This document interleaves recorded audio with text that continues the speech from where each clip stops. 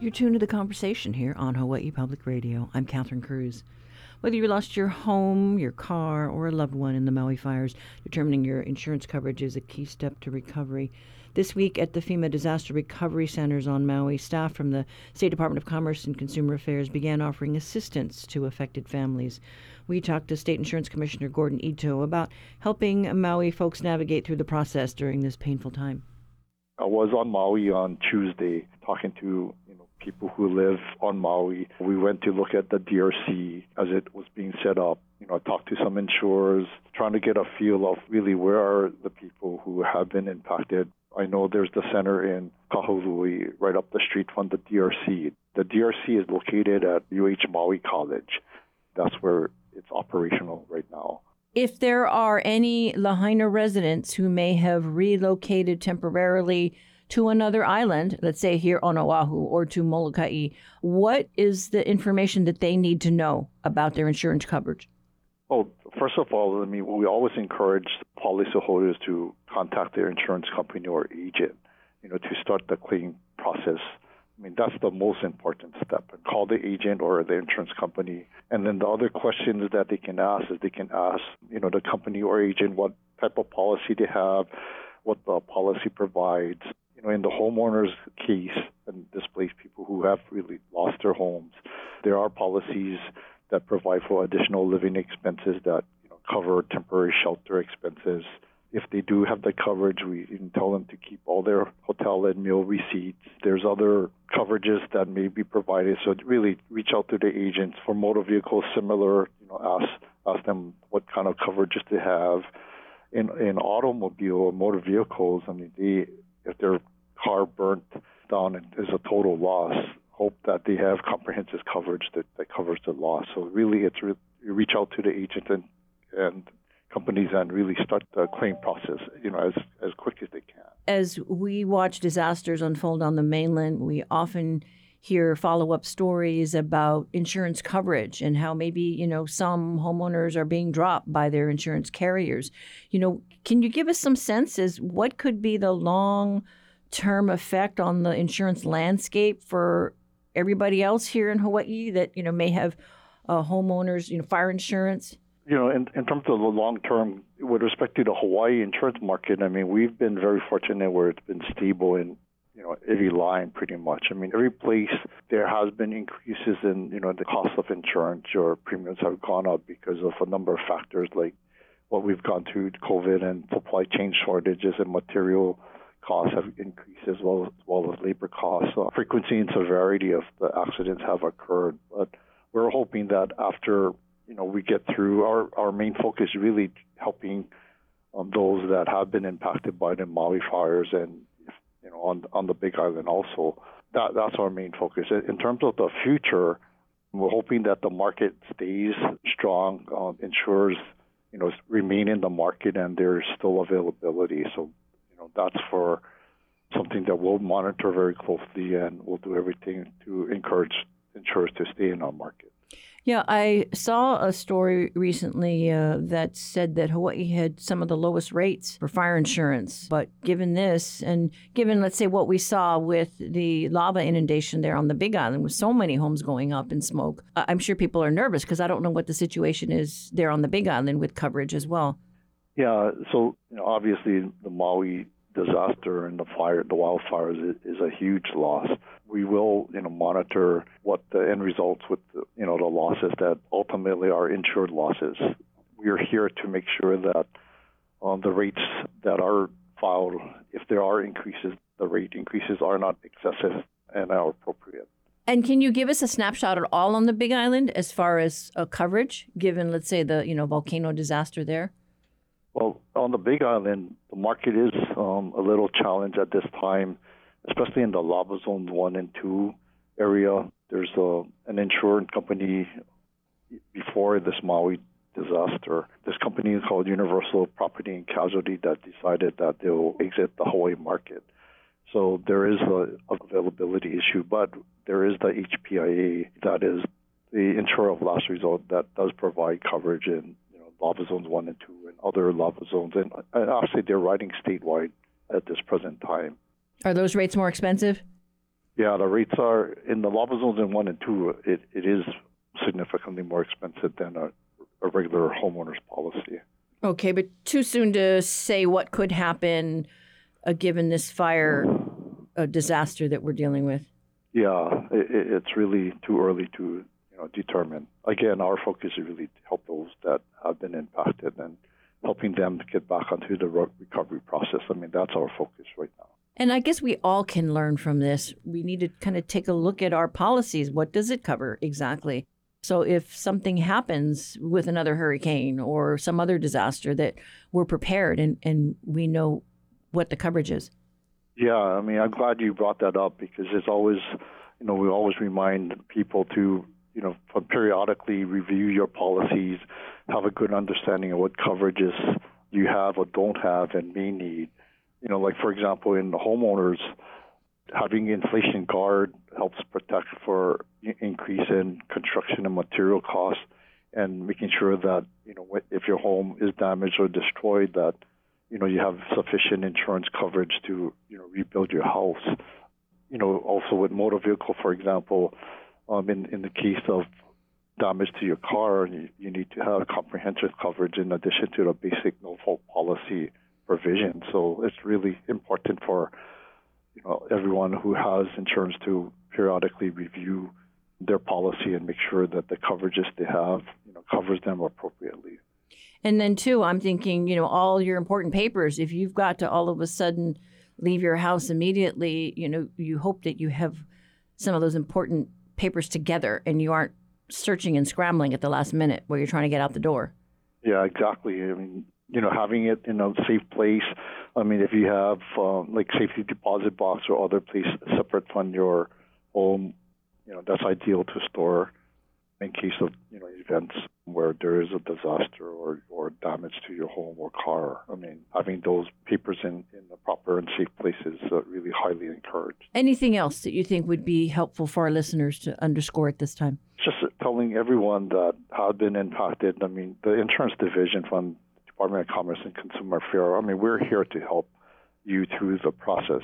And if anyone feels or has any question, they really should feel free to call our office at any time. I mean, we're here. That's what our job is, to help everyone navigate through the insurance process. Well, Gordon Ito, thank you so much for carving out time for us. No, you're welcome. And really our heartfelt sympathy to all on Maui who have been impacted.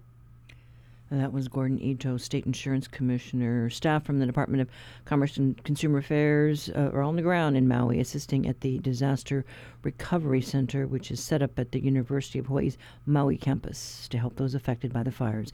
Again, consumers are urged to contact their insurance carriers to file a claim for their homes and cars to start the process.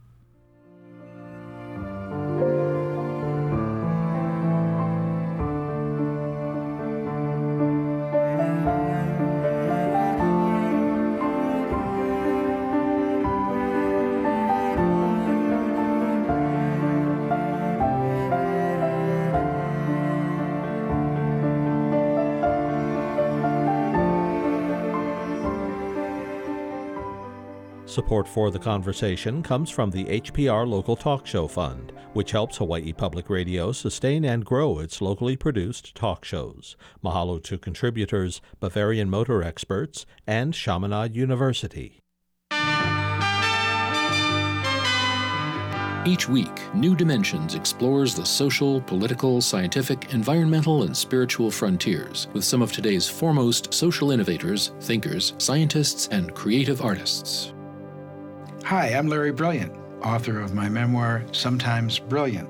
Next time on New Dimensions, I'll be talking about God, smallpox, and India.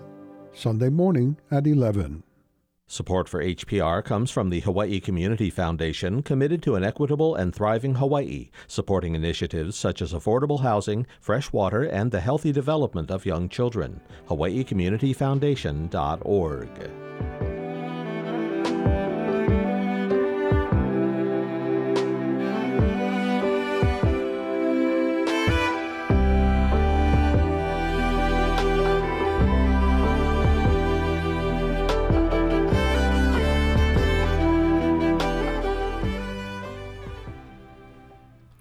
As displaced Maui residents start to transition from temporary shelters to hotel rooms, many shelters around Maui remain open to provide food, water, and other essential items to those impacted by the fires. One of them is King's Cathedral Church in Kahului, which is one of the largest churches on the island, and at one time sheltered 900 people. The Conversations Russell Subiano talked with Pastor Shannon Morocco this morning about the outpouring of community support and the plan for a temporary shelter community in the future. The last few days, we've been able to get everyone in our shelter into hotels. So they have their own hotel room, they have meals, they have their own shower. And so right now we're not sheltering anyone because we've been able to actually work with the county to get them a hotel room because the government opened that up. And of course, some people didn't want to leave, which was, shock to us, but they felt so loved, so taken care of. So we offered 3 meals a day.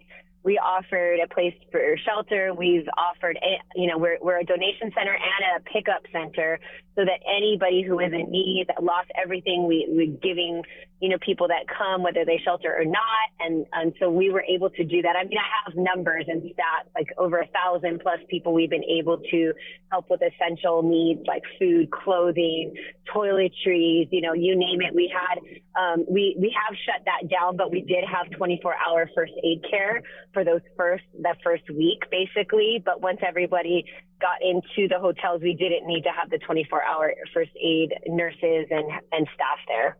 I've heard several reports of the outpouring of local community support that has happened on Maui.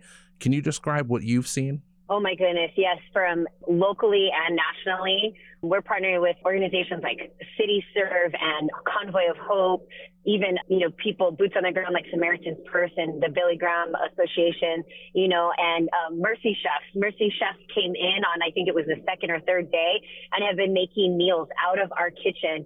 In the beginning, they were making over 3,000 meals per day for not only our shelter, but for those other shelters and other areas that were in need in Lahaina.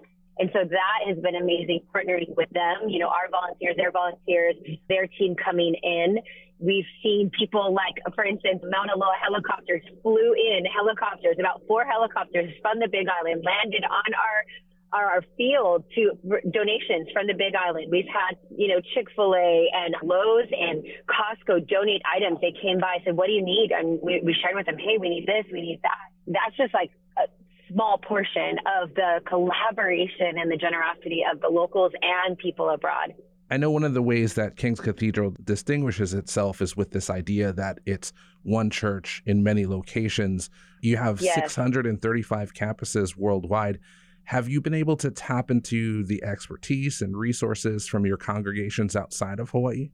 Absolutely. I mean, right now, like just today, a group from Oahu came in, a group from Kauai is coming in, but throughout this time, we've had different ones, especially Inter-Island, flying in to help. But, every King's is raising money, is doing drives. Like, for instance, Alaska partnered with Lay's Poke up in Alaska. It's a lady in our church, I think, that has a poke shop, but they filled like a 40-foot container and got generators, and they're sent, and that's on its way. We have so much still coming, via the ocean. It takes longer to get here. A lady in our church who's she's a YouTube influencer, leveraged her audience and started an Amazon wish list. And we had like thousands of Amazon boxes show up to our church where we're organizing.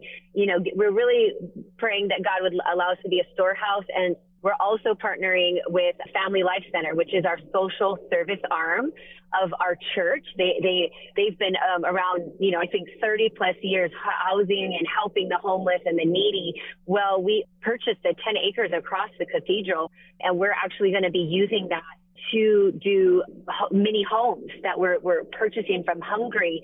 it's just like temporary housing for people. They lay flat and then they pop up and you can add more units to it. It's quite remarkable, the engineering capacity. So we're working on that right now. We're trying to say, how can we get water on that land? How can we get electricity?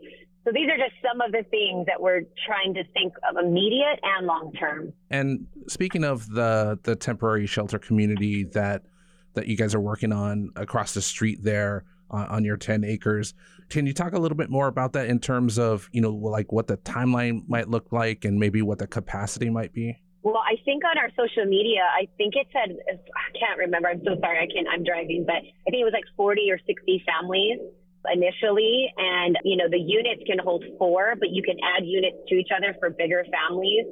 So, it's just, working through all the red tape of, getting like the water, the power, the things that we need. So we're praying that the government and our local county will help expedite things. We understand there's so many people in Lahaina that don't want to move off the island and want to rebuild, and that's going to take time. And so if we can be a support, for in that interim time, we want to, at least for the next year or 2 years. So, and again, everything, one day at a time. I think that's one thing I've learned is every day brings a new joys and new sorrows and new problems and new solutions. So that's what I'm seeing in this time is God's really giving us wisdom to how to help the people, how to surround them physically and spiritually. I'm glad you brought up the spiritual needs. I know that a lot of the efforts, a lot of the relief efforts on Maui has been focused on the physical needs, food, water, shelter. I talked to the state earlier this week about mental health services. Can you talk about the spiritual impact this has had on the community and how King's Cathedral is addressing that? Absolutely. Well, number one, our heart is to minister to people spiritually and emotionally and physically, honestly. But as a church, we know that our hope is in the Lord. And I love Dr. Morocco had, spoken a word on Sunday. It was such a timely word from the Lord out of Psalms 46, which is verse 1 is God is our refuge and our strength, our ever-present help in time of need. And we know in a situation like this, it is so vast and so devastating and so many hurting that God's really going to need to be the anchor to people's soul. And he is our rock. He is our fortress. He is our comforter. I love in the New Testament when it says Jesus was moved with compassion when he saw the hurting and the broken. So I know that the Lord wants to meet the needs of the people. And so we're committed to praying, to counseling, to sitting with and ministering to so many. I don't know if you heard, but our church in Lahaina, our King's Chapel in Lahaina actually burnt down in the fires, as well as a couple of our pastors and many of our church congregation members in Lahaina. And what was so remarkable to me is that many of them are here serving and giving. And even though they've lost everything, they're giving. And that just shows the strength in Jesus, the resiliency of just standing in faith, even when you've lost everything, because we understand what the greatest thing is our salvation and is our hope in the Lord, that physical things will come and go, but, we really cling to each other. And I've seen the community grow in such strength and unity. Relationships I've built just over this last week with just the community partners and different ones that have come in. Over 400 plus volunteers have come almost every day to serve. This is our church and people outside our church, even people that have flown in from the mainland that have some kind of tie to Hawaii, whether they were from here, or whether they know people. They're like, I just flew in. I just knew I needed to do something. So remarkable. I'm just amazed at even in the horrific pain that God is going to bring purpose and bring beauty from ashes. Pastor Shannon, thank you so much for your time this morning. I really appreciate you sharing the things that you've experienced in this time. And I feel like our listeners will appreciate knowing that there's a large group of people, large community that really cares for the people there on Maui. Yes, and I feel like, one thing that I love about King's Cathedral is we've been here for 43 years and we're not going anywhere. I know there's going to be a lot of organizations that come in and come out in the next 2 weeks to a month to a year, but we're really here at King's to love your family, to meet your need, to do our best. We're not perfect by any means, but we truly believe that God wants to use us to really wrap our arms around our hurting community, and we want to see healing. And I'm just grateful for your listeners that are listening. And please, if you want to give, I know a lot of people say, what can we do? We do have on our website, kingscathedral.com, a Maui Relief Fund set up so that if you feel led to give, that we're going to be giving towards the moving forward of helping all these that have been misplaced and lost so much. But we also, if you need donations, if you're listening to this or you know a family member or friends that have been affected, please come to our church. Our doors are open. We have things that you need. If you are in need of anything, come stop by, because we're here to serve and here to help. Pastor Shannon, thank you so much for your time this morning. God bless you. Thank you so much for having me on. And that was Pastor Shannon Morocco from King's Cathedral in Kahului, Maui, talking to HPR's Russell Subiono.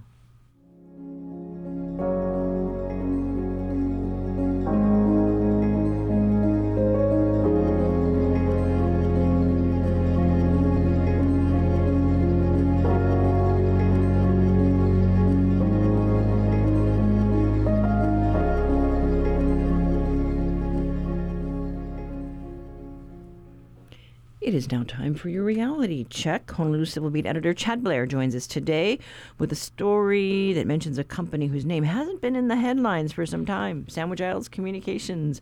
Good morning, Chad. Good morning, Catherine. Yes, and this story is about the state of fiber lines.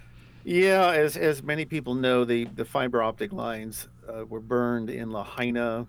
This is part of the whole communications collapse, really, in West Maui and other areas. A lot of that is being restored, as we know, Hawaiian Electric, Maui Electric, and so forth, and the telecom companies as well. But ultimately, I think Kevin's story today underscores the need that we really have to somehow find a way to protect miles and miles of what are now, in many cases, above ground lines, right? Ones that are strung along power poles and others. It really is the backbone of Hawaii's cellular phone and broadband network. It's an enormous task, but Kevin sort of cast the Lahaina situation as an opportunity here, because as you know, we're going to rebuild that community, which has to include not just housing, but it's got to include infrastructure, and fiber optics are key. Yeah, and so this company, Sandwich Isles Communications, I mean, Right. They've been around, embroiled in some scandal. Yeah, we're talking about Al He, of course. He spent, I think it was something like 46 months on federal tax charges in prison. He's out now. He was running Sandwich Isles. That has now been turned over to his family, but Mr. He is still a consultant.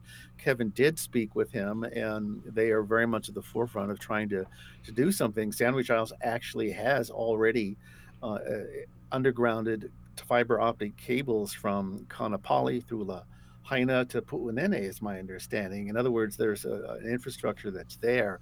Whether that can be tapped in by other telecom companies remains to be seen. And by the way, Sandwich Isles, as you might recall, a lot of its work has been done with a lot of generous federal funding. Sandwich Isles has been charged to wire up, if you will, Hawaiian homelands, both on Maui and the Big Island. Right, and with that, some of that federal funding, they were able to get some connections in, across the state. So yeah, it just is really curious to see, where it's positioned itself there on Maui and what happens going forward. Right. I think the biggest challenge that I'm hearing that Kevin has communicated very clearly in his article is that it's going to cost a lot of money. It's just so much money, not just to underground fiber optic cables, but power cables. And even though that's been done, especially in communities that have had similar situations, wildfires on the mainland, it is enormously expensive. That gets passed along to the customers. And that, I think, is the biggest challenge, even with federal funding. But what Kevin, I think one of the real good purposes of the article is if you're wondering how your own telecom company is doing, Kevin did manage to reach out to Hawaiian Telecom, to Verizon Wireless, AT&T, Charter Communications. They each have different systems. But he's, if you will, provided a bit of an update on where that status is. Like Hawaiian Telecom, for example, it has a central office there in Lahaina. It was mostly intact. It survived mostly the fire. They are currently running, I understand, new connections. Some cell service has been restored. How are they doing that? They're using satellite connections to cell phone towers, but that's a temporary fix. That's not going to be enough to keep things going permanently. Yeah, and we've been asking for an update from Hawaiian Telecom, and we understand that there is some what we're hearing is some fiber being laid, Right. but yeah, not real clear on when all those customers over there can get some good data, transmission reliable, because everything's pretty spotty right now. Exactly. With Verizon Wireless, they don't have fiber connections to towers in the place, but it too has restored some of its coverage in West Maui. They are too using satellite equipment with AT&T. Similar situation. We did hear this from Janine Suki over at Hawaii Telecom. She has advised, and I know many people have heard this, but it's a message that's worth repeating. Keep your cell phone communication to a minimum. Do it only for essential purposes. Don't just pick up the phone and start calling people and talking forever. You really need to be very conservative with that usage. That is going to help others. So that's a very important message, I think, that was reiterated in Kevin's story today. Yes, and of course the satellite coverage, short term, lots of things are being done to help people at those shelters, right? Providing them chargers, waiving fees and such. But yeah, it's just going to be a kind of a shaky time for a while. Yeah, but so important, this last point. So many residents, so many visitors on Maui said, I didn't get a 911 emergency system. I didn't hear anything on my cell phone. Well, that's because it was out. All the more reason to have a system in place going forward. Yeah, be interesting to see what happens. But thank you so much, Chad. You're welcome, Catherine. Take care. That was Chad Blair with today's Reality Check. To read Kevin Dayton's story on fiber optics, visit civilbeat.org.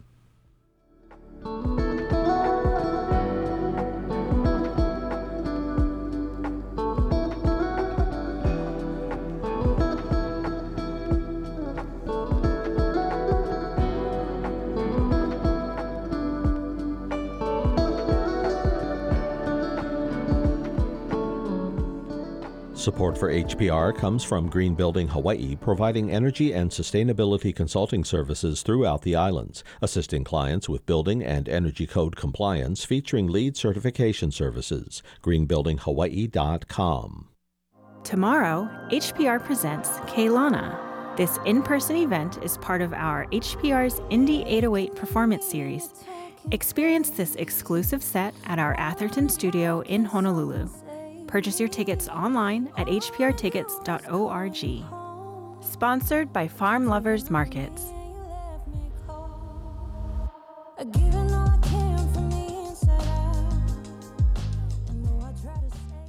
Support for HPR comes from NAREIT Hawaii, which supports nonprofits providing homeless residents with a place to live, such as U.S. Vets and its tiny homes community, Kamaoku Kauhale, NAREITHawaii.com.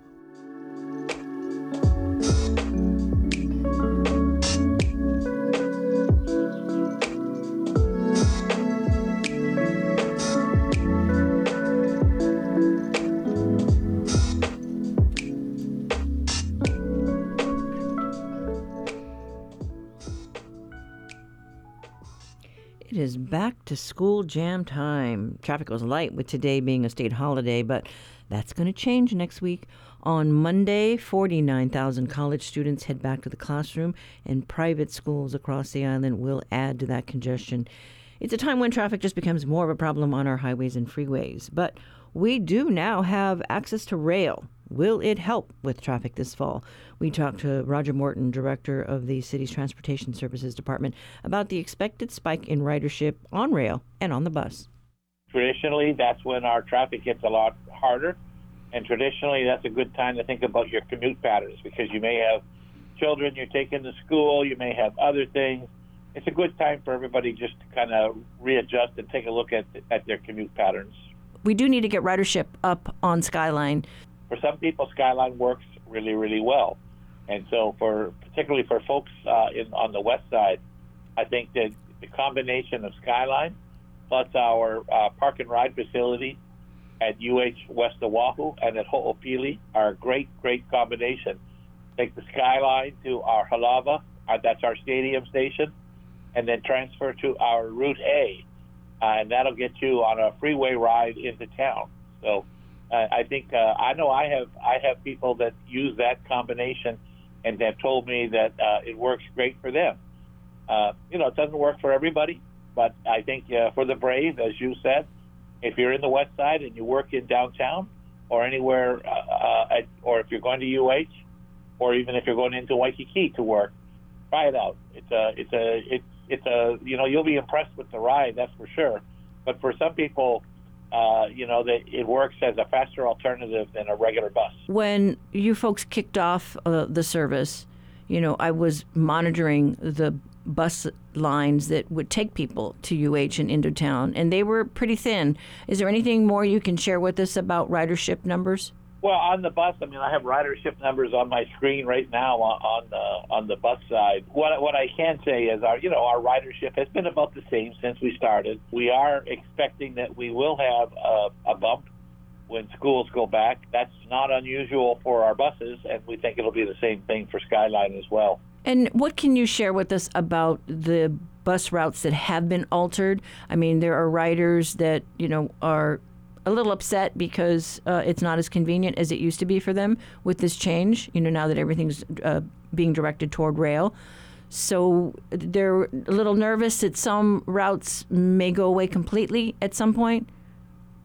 Well, this is it's too early to tell for that, and also, we are in a long-term way. We're preparing for rail when it gets into the airport, Middle Street area. And we are also even taking a look at rail when it gets into town. So many of the adjustments that we've made do connect with rail, and they're made to be long term. Our first objective was to not put in interim routes that people would get used to, and then we'd have to go back and undo them every time we made a change. And so we have now. Most of the routes, there are a few that change, and I've heard some people that have been unhappy with, our Route A that we replaced that in Waipahu with Skyline. But for the large part, I have not heard a lot of issues like that. I think they've been in very isolated places. I believe we did have a listener call with concerns about veterans that used to catch the bus at Middle Street, going up to Tripler or to the VA clinic, and just express some concern that a lot of those riders would be affected. Well, those routes really didn't change much going up to Tripler. That route goes from, I believe it goes from Airport to Middle Street and then up to Tripler. That way, and we didn't, we don't have the rail going to Middle Street yet, so we really, or to Airport for that matter. So I don't think that we made changes in that route because of rail. That may have been people's perception. That's a surprise to me that would be an issue. In any event, looking forward, when is the next critical point for you and with ridership? We're going to start schools next week, and then we typically would want to give them a month to sort of become established, and then our folks will take a look at the riderships and determine whether or not there are adjustments that make sense after we open the schools. I hesitate to do that in a summer period because summer period riding's a lot different from what happens once the schools are open. What can you tell us about hurricane season? This stretches out to November. At what speeds do the trains shut down? Trains are designed to go, actually longer than we would go. Our protocol basically is once we reach tropical storm intensity, we shut down our transit system. And that means that we have sustained winds in the 39, 40 mile an hour range. That is the point at which we'll shut down both bus and rail. We've done that for that's been our protocol for some years. I happened to be at the Halava station when it started to rain, and a lot of the sails catch the wind, and there's water that is accumulating there, down in the stations. Have you folks, looked at that? If anything needs to be remedied? I think the stations are not, they are basically semi-open type of stations. There will be water that comes in at those places. I'm not honestly 100% sure whether HART has an issue with them doing that. I know with the canopies, it'll be difficult for us to maintain them. Everybody knows that. They're put on actually the masts that hold them have some structure within them. They have electrical systems within them, and they're very tight. So we haven't got down to the point of figuring out exactly what we would do and how we would deal with that. But they're beautiful looking. I'm not sure that that heart going forward is going to continue with that same design. Okay, and then any other issues with birds or vermin? I know there was that one issue, where a number of birds were congregating, on the columns along the route. I recall the issue maybe 2 years ago when they had bird problems. Maybe with the trains running, we're less likely to have the birds. I have not heard of any bird issues since we started operating. I think if you look at transit, it's a less costly option for people, and that's a good thing. If you have children that are in high school, as you know, the DOE is short of school bus operators this year, and so they have continued and expanded their express program where parents can get a free transit pass from the participating high schools, and all of the DOE schools on Oahu are participating. So any high school kid that goes to a DOE non-charter school, just a regular high school, is eligible for a free pass, and all they got to do is the parents have to return a parent consent form to the DOE. That program was exceptionally successful last year, and I'm hoping that it'll go forward. Likewise, if you are a university student at UH Manoa, at KCC, or at HPU, we have a great program there with the students, and they receive a very, very discounted rate. And the one that's unique there is that every student that goes to those three schools receives a free transit pass as part of their activity card. And so for those, if we get our university students and our high school students being regular users of public transit, that's going to be a lifetime learning for them. We're still working with our partners at Pearl Harbor. They're getting ready to have their groundbreaking for the next dry dock facility that they're building. It's important to us because I think they're expecting 3,000 or so workers once that project gets going. And so trying to figure out a way that we can make Skyline work for our Pearl Harbor partners is that. And we're looking forward to our next segment, which will be operating in less than a year and a half, which will get us to Airport and Middle Street. We unfortunately had some terrible pileups on the freeways recently with fatalities. We haven't had one of those in a long time, but it certainly brings back the reality of what happens when those main thoroughfares are impacted like that. Well, I think especially as school goes back in, I'm thinking that if you're stuck in one of those traffic jams and you're watching that Skyline just go cruising by, I'm hoping it'll be the best advertisement that we can do for trying out the system. Will be just, watch it and then try it out vote with your feet and try it one day. Yeah, because being stuck in traffic for 4 hours is no fun. All right. Well, thank you so much, Roger Morton. We appreciate your time, and we'll see how things go the following week. All right. Well, thank you, Captain. Thanks for having me. And that was Roger Morton, Director of Transportation Services for the city. Reminder to motorists on Oahu, consider leaving early Monday as thousands of students return to private schools and colleges next week.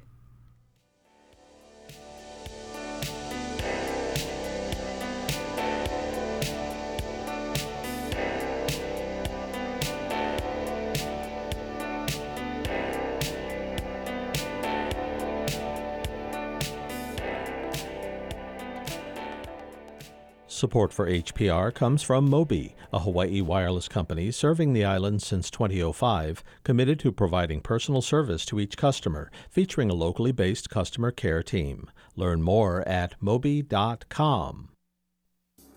This week, we're looking back at some of my favorite TV shows. We'll hear some sweetness from the writers of Abbott Elementary. Every week I get a text from my grandmother, who's a huge fan of the show, and just saying, when are Janine and Gregory getting married? And I'm like, married? You really skipped a lot of steps. And we'll hear about the stress of Stephen Yun's role on Beef. Next time on It's Been a Minute from NPR. Beginning Saturday at noon, following Wait, Wait, Don't Tell Me. Support for the conversation comes from the HPR Local Talk Show Fund, which helps Hawaii Public Radio sustain and grow its locally produced talk shows. Mahalo to contributor Hastings and Pleadwell, a communication company.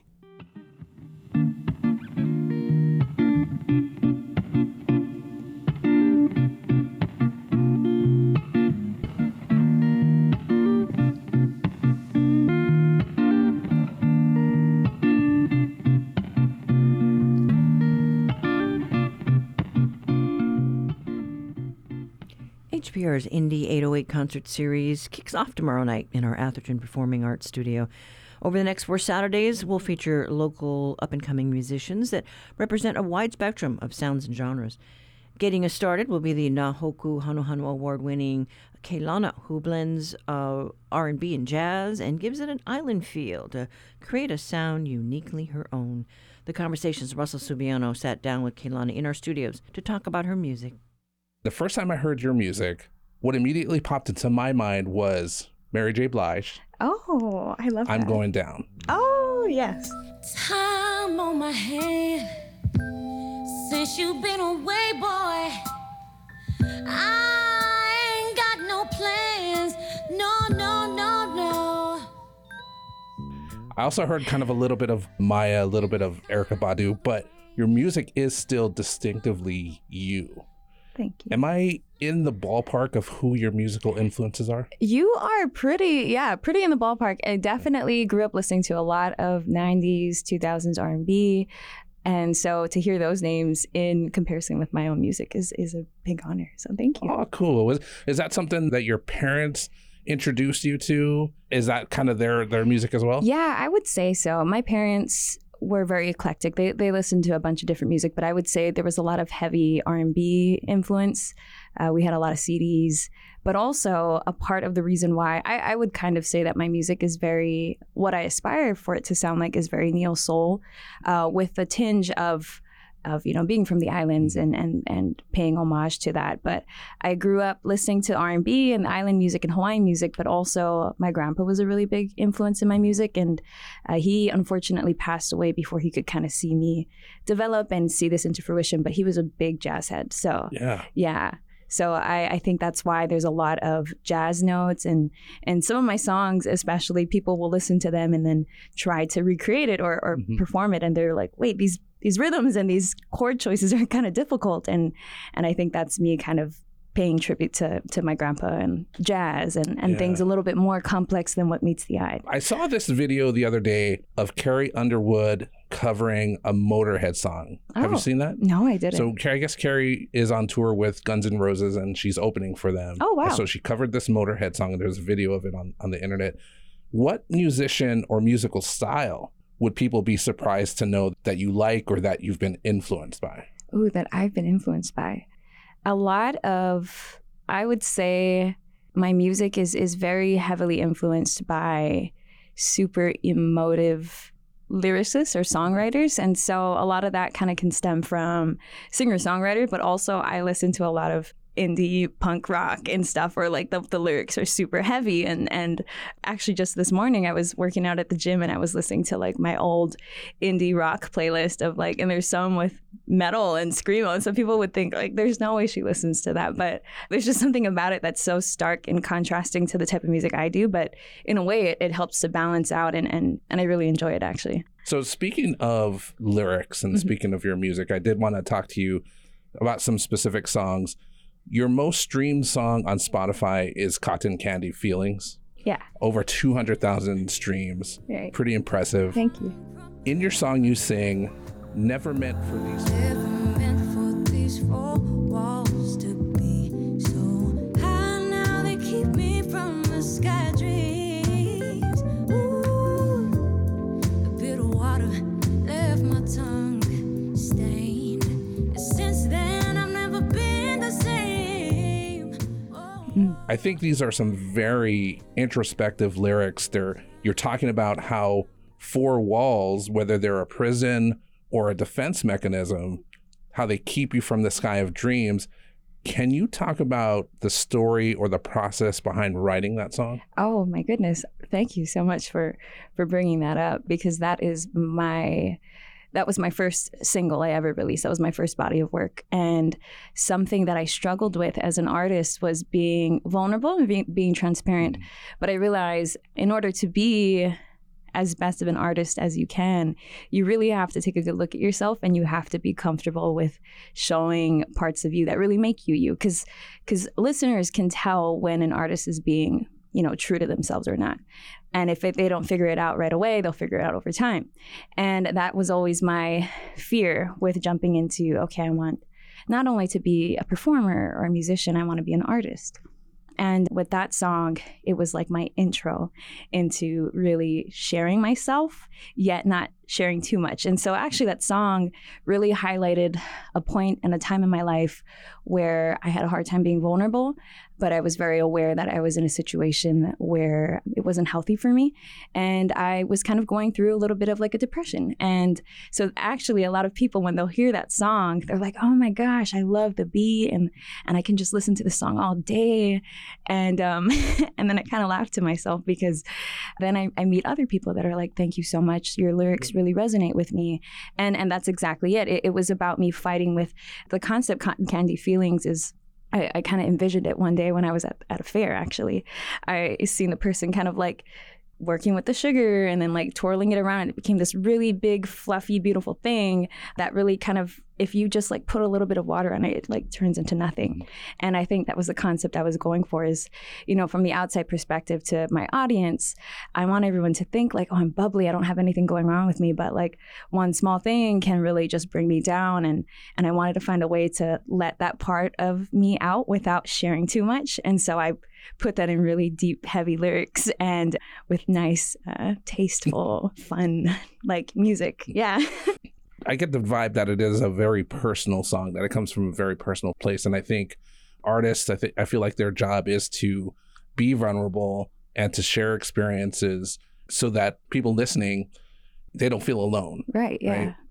The song of yours that struck me the most was Time. Something about your choice of the melody and the emotion that you sing with really resonated with me. You have this line, "'Cause time's my enemy."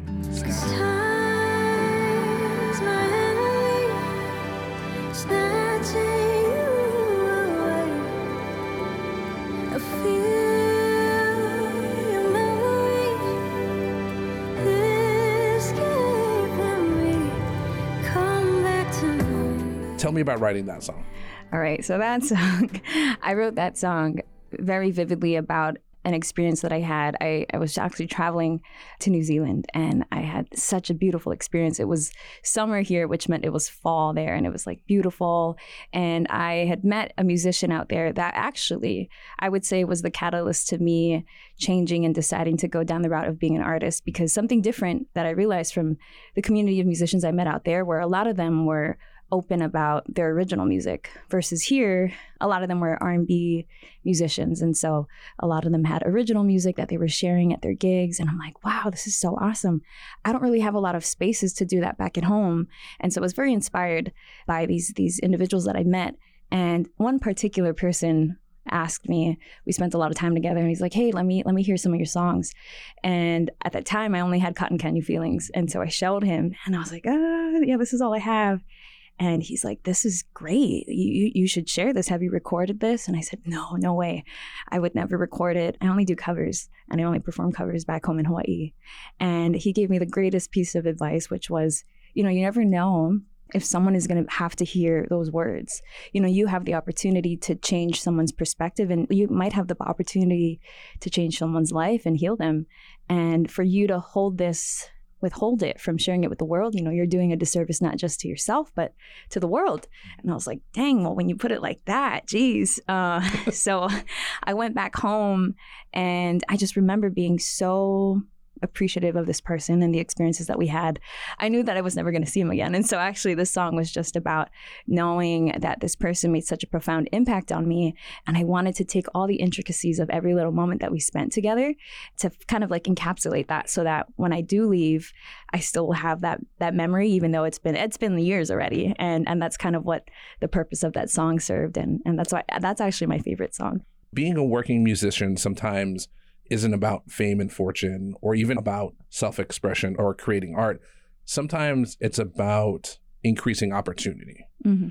What kinds of opportunities have you gotten as a musician that maybe you wouldn't have gotten otherwise?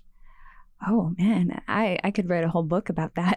But I've definitely gained so many experiences in the opportunities that I've got from being a performer and being an artist. One, I get to connect with way more people easier because I'm a very naturally introverted person. And so you won't really catch me being the first person to try and like be out there. But following my passion and being a performer has allowed for me to hone in on my craft and my art and share it. And in a way, it kind of brings people to me, which is great because that allows me to connect with people from all over the world. And I get to hear so many stories and so many experiences that really continue to inspire me, and then it kind of just goes into this cycle of I get inspired. I've got to travel way more than I think I would have ever before I got into music. I thought I was going to be an architect. That's kind of what I thought I was going to do. But yeah, to just see now, like I actually just got back from being on the East Coast for 2 weeks. I met the President of the United States. I saw that on Instagram. That was crazy. Yeah. I performed at the White House.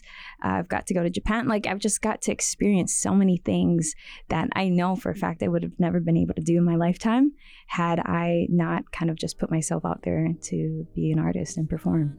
What a lesson for young people out there. Put yourself out there, follow your dream. Yeah. Look at all the cool stuff that could happen. Right, yeah. Right on. Keilana, thank you so much for coming into the station to talk story with me. Oh, my pleasure. Thank you.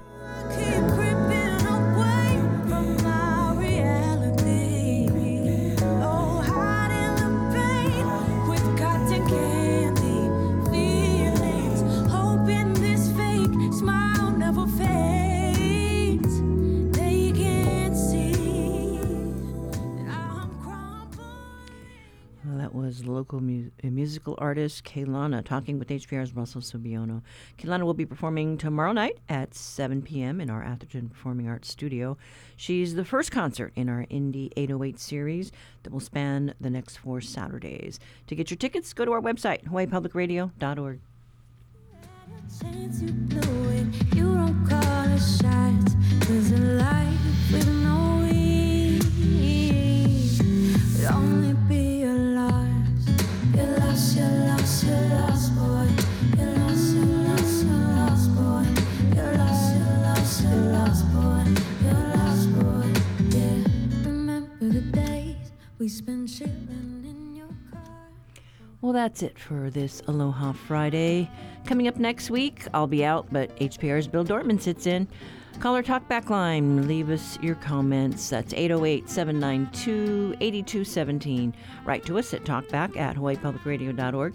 You can listen back to our shows on the conversation page of the website, or you can sign up for the podcast on Spotify, Apple, anywhere else you tune in. Our program is produced by Russell Subiono, Lillian Song, and Stephanie Hahn. The Backyard Quiz theme written for us by John DeMello. Theme music courtesy of Gypsy 808. I'm Catherine Cruz. Join us on Monday. Pick up the conversation.